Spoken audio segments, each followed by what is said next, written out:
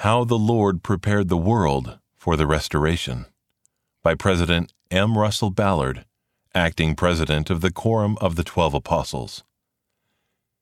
In countless ways, the Lord prepared the world for the restoration of His gospel to bless individuals, families, communities, nations, and the world.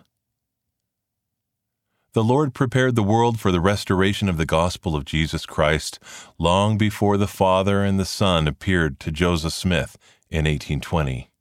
In fact, the Lord's preparation to restore the fullness of His gospel in the last days began before the earth was created.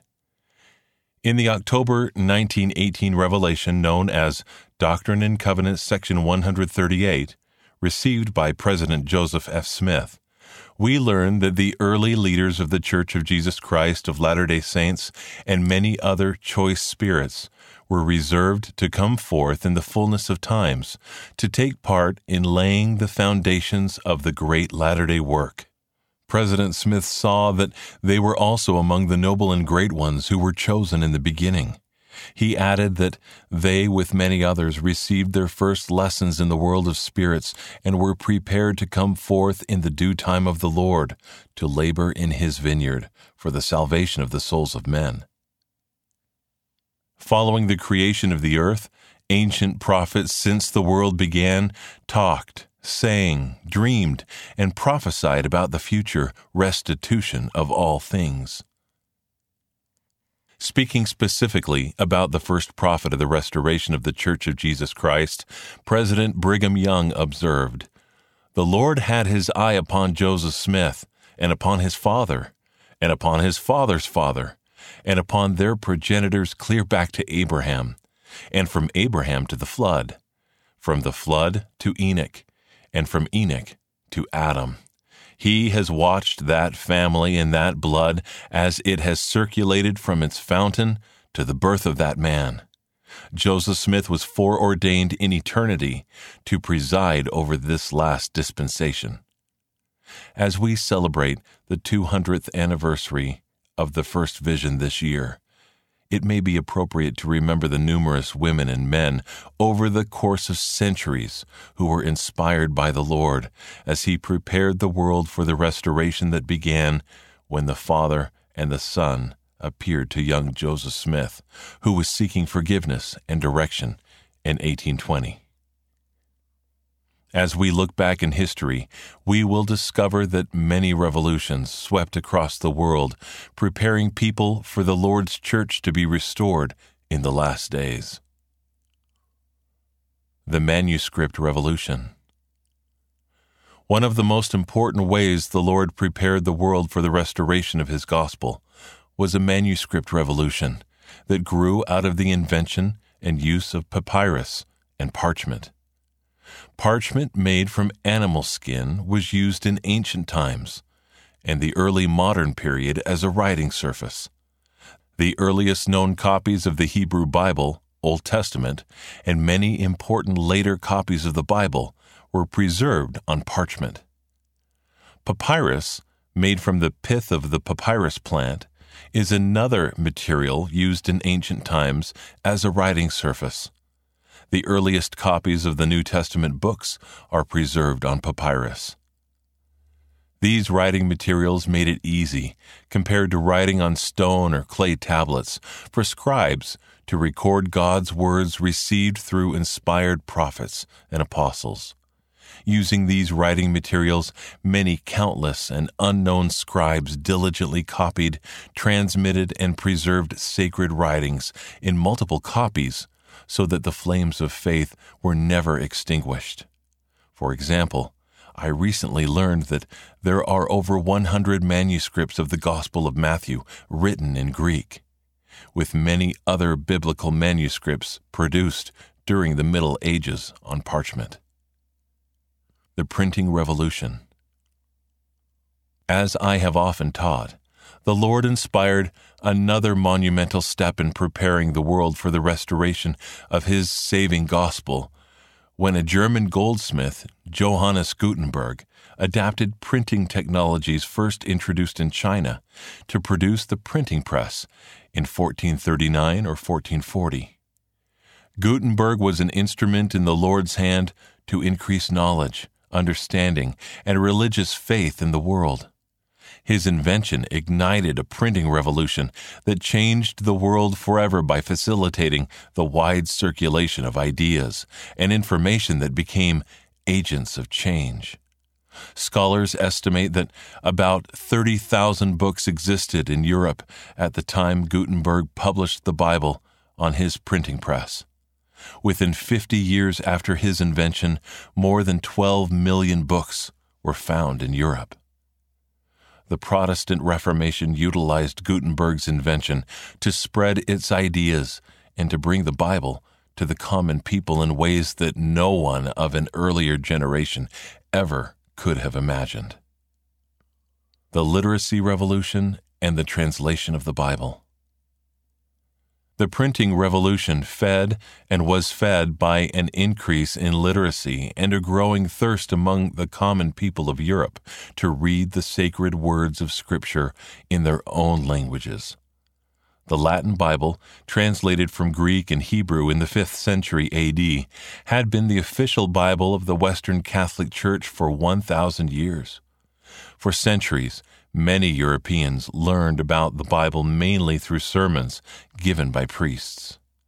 But in the 15th and 16th centuries, religious reformers created new Bible translations in the common languages of Europe, such as German, Italian, English, Spanish, and French. These translations were typically based on the original Hebrew and Greek texts, not on the Latin Bible. They enabled tens of thousands of readers to experience the stories and teachings of the Bible in their own language. Martin Luther, born in 1483, was one of the leaders in publishing the Bible in the language of his day.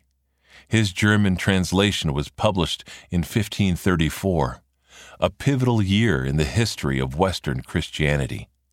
Luther's belief in the power of the Scriptures helped fuel the Reformation. Other reformers promoted universal education so that everyone could have the opportunity to read the Scriptures for themselves. Some religious leaders were concerned that widespread reading of the Bible would lead to heresies, the undermining of the Church's authority, and even civil unrest. They responded by imprisoning, torturing, and even putting to death many who were discovered translating the Bible into the common language of the day, or owning common language translations of the Scriptures. William Tyndale, born about 1494, came upon the scene during Martin Luther's courageous work on the German translation of the Bible. While still a young man, Tyndale conceived the idea of making a new and better English version of the Bible based on the original languages of Hebrew and Greek. About 1523, he sought help and encouragement from the Catholic Bishop of London to produce such a version, but was vigorously rebuffed. Because a prohibition against translating the Bible had been passed by the Convocation of Oxford in 1408, Tyndale needed official permission to proceed without interference. Dedicated to the task of translating the Bible into English, Tyndale secretly began his work and finished translating the New Testament in 1525. Printed in Cologne, Germany, Tyndale's translation was smuggled into England, where it was being sold in early 1526. Eventually, Tyndale, like many other men and women who were put to death for wanting the common people to have access to the Scriptures in their own language, was strangled while tied to the stake in early October 1536. Nevertheless, his English translation lived on as his words and phrases and entire sections of his translation were incorporated into the King James Version.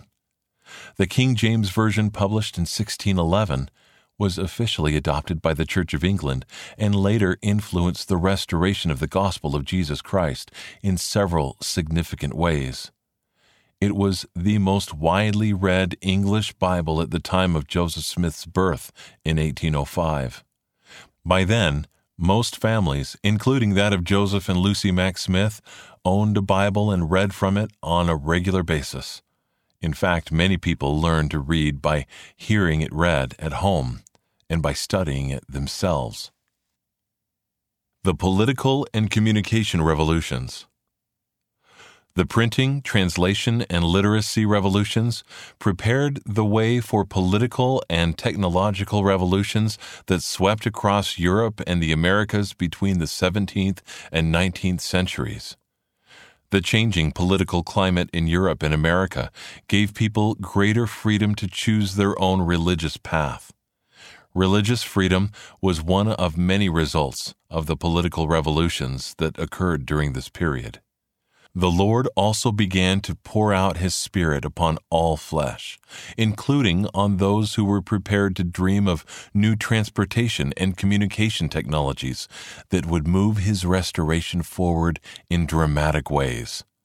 As the Lord raised up His prophet, He inspired men and women to invent technologies such as canals, telegraphs, railroads, and steam engines, so the gospel could go forth to all the world. In countless other ways, the Lord prepared the world for the restoration of His gospel to bless individuals, families, communities, nations, and the world. Guiding the Smith family. As we consider how the Lord prepared the world for the restoration, we should always remember that much of what He accomplished was through the lives of individuals. Ordinary men and women who in some cases accomplished extraordinary things. Many individuals and families in countries around the world were prepared to receive the message of the restoration. These included the prophet's parents, Joseph and Lucy Mack Smith, two deeply spiritual individuals who were raised in a culture that taught them to love Jesus Christ and study the Bible. For years, Joseph and Lucy had experienced financial, health, and other setbacks in New England, in the northeast corner of the United States. By 1816, when they lost their crops because of the worldwide climate change caused by the eruption of Mount Tambora in Indonesia, Joseph and Lucy had little choice but to give up on New England and make a courageous decision to leave the safety net of family, friends, and community. As Volume 1 of the New History of the Church states, Joseph Sr. loved his wife and children dearly, but he had not been able to provide them much stability in life. Bad luck and unsuccessful investments had kept the family poor and rootless. Maybe New York would be different. In many ways, the Smiths' family failures in New England pushed them to Western New York, where religious excitement increased and inspired Joseph Smith, Jr. to seek the Lord in his quest for forgiveness and direction. It was also where the gold plates lay hidden, waiting for him to locate, translate, and publish them.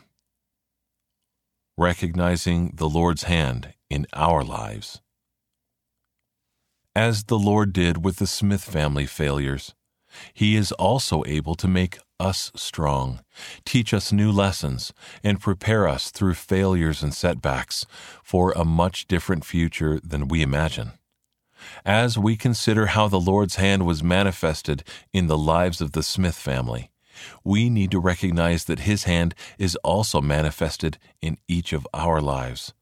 Looking for the hand of the Lord in our lives takes spiritual sensitivity, and in many cases, time and perspective.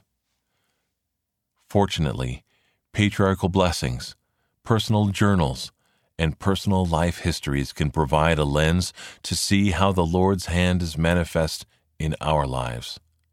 In a revelation given in 1831, the Lord warned the world, "And in nothing doth man offend God, or against none is his wrath kindled, save those who confess not his hand in all things, and obey not his commandments."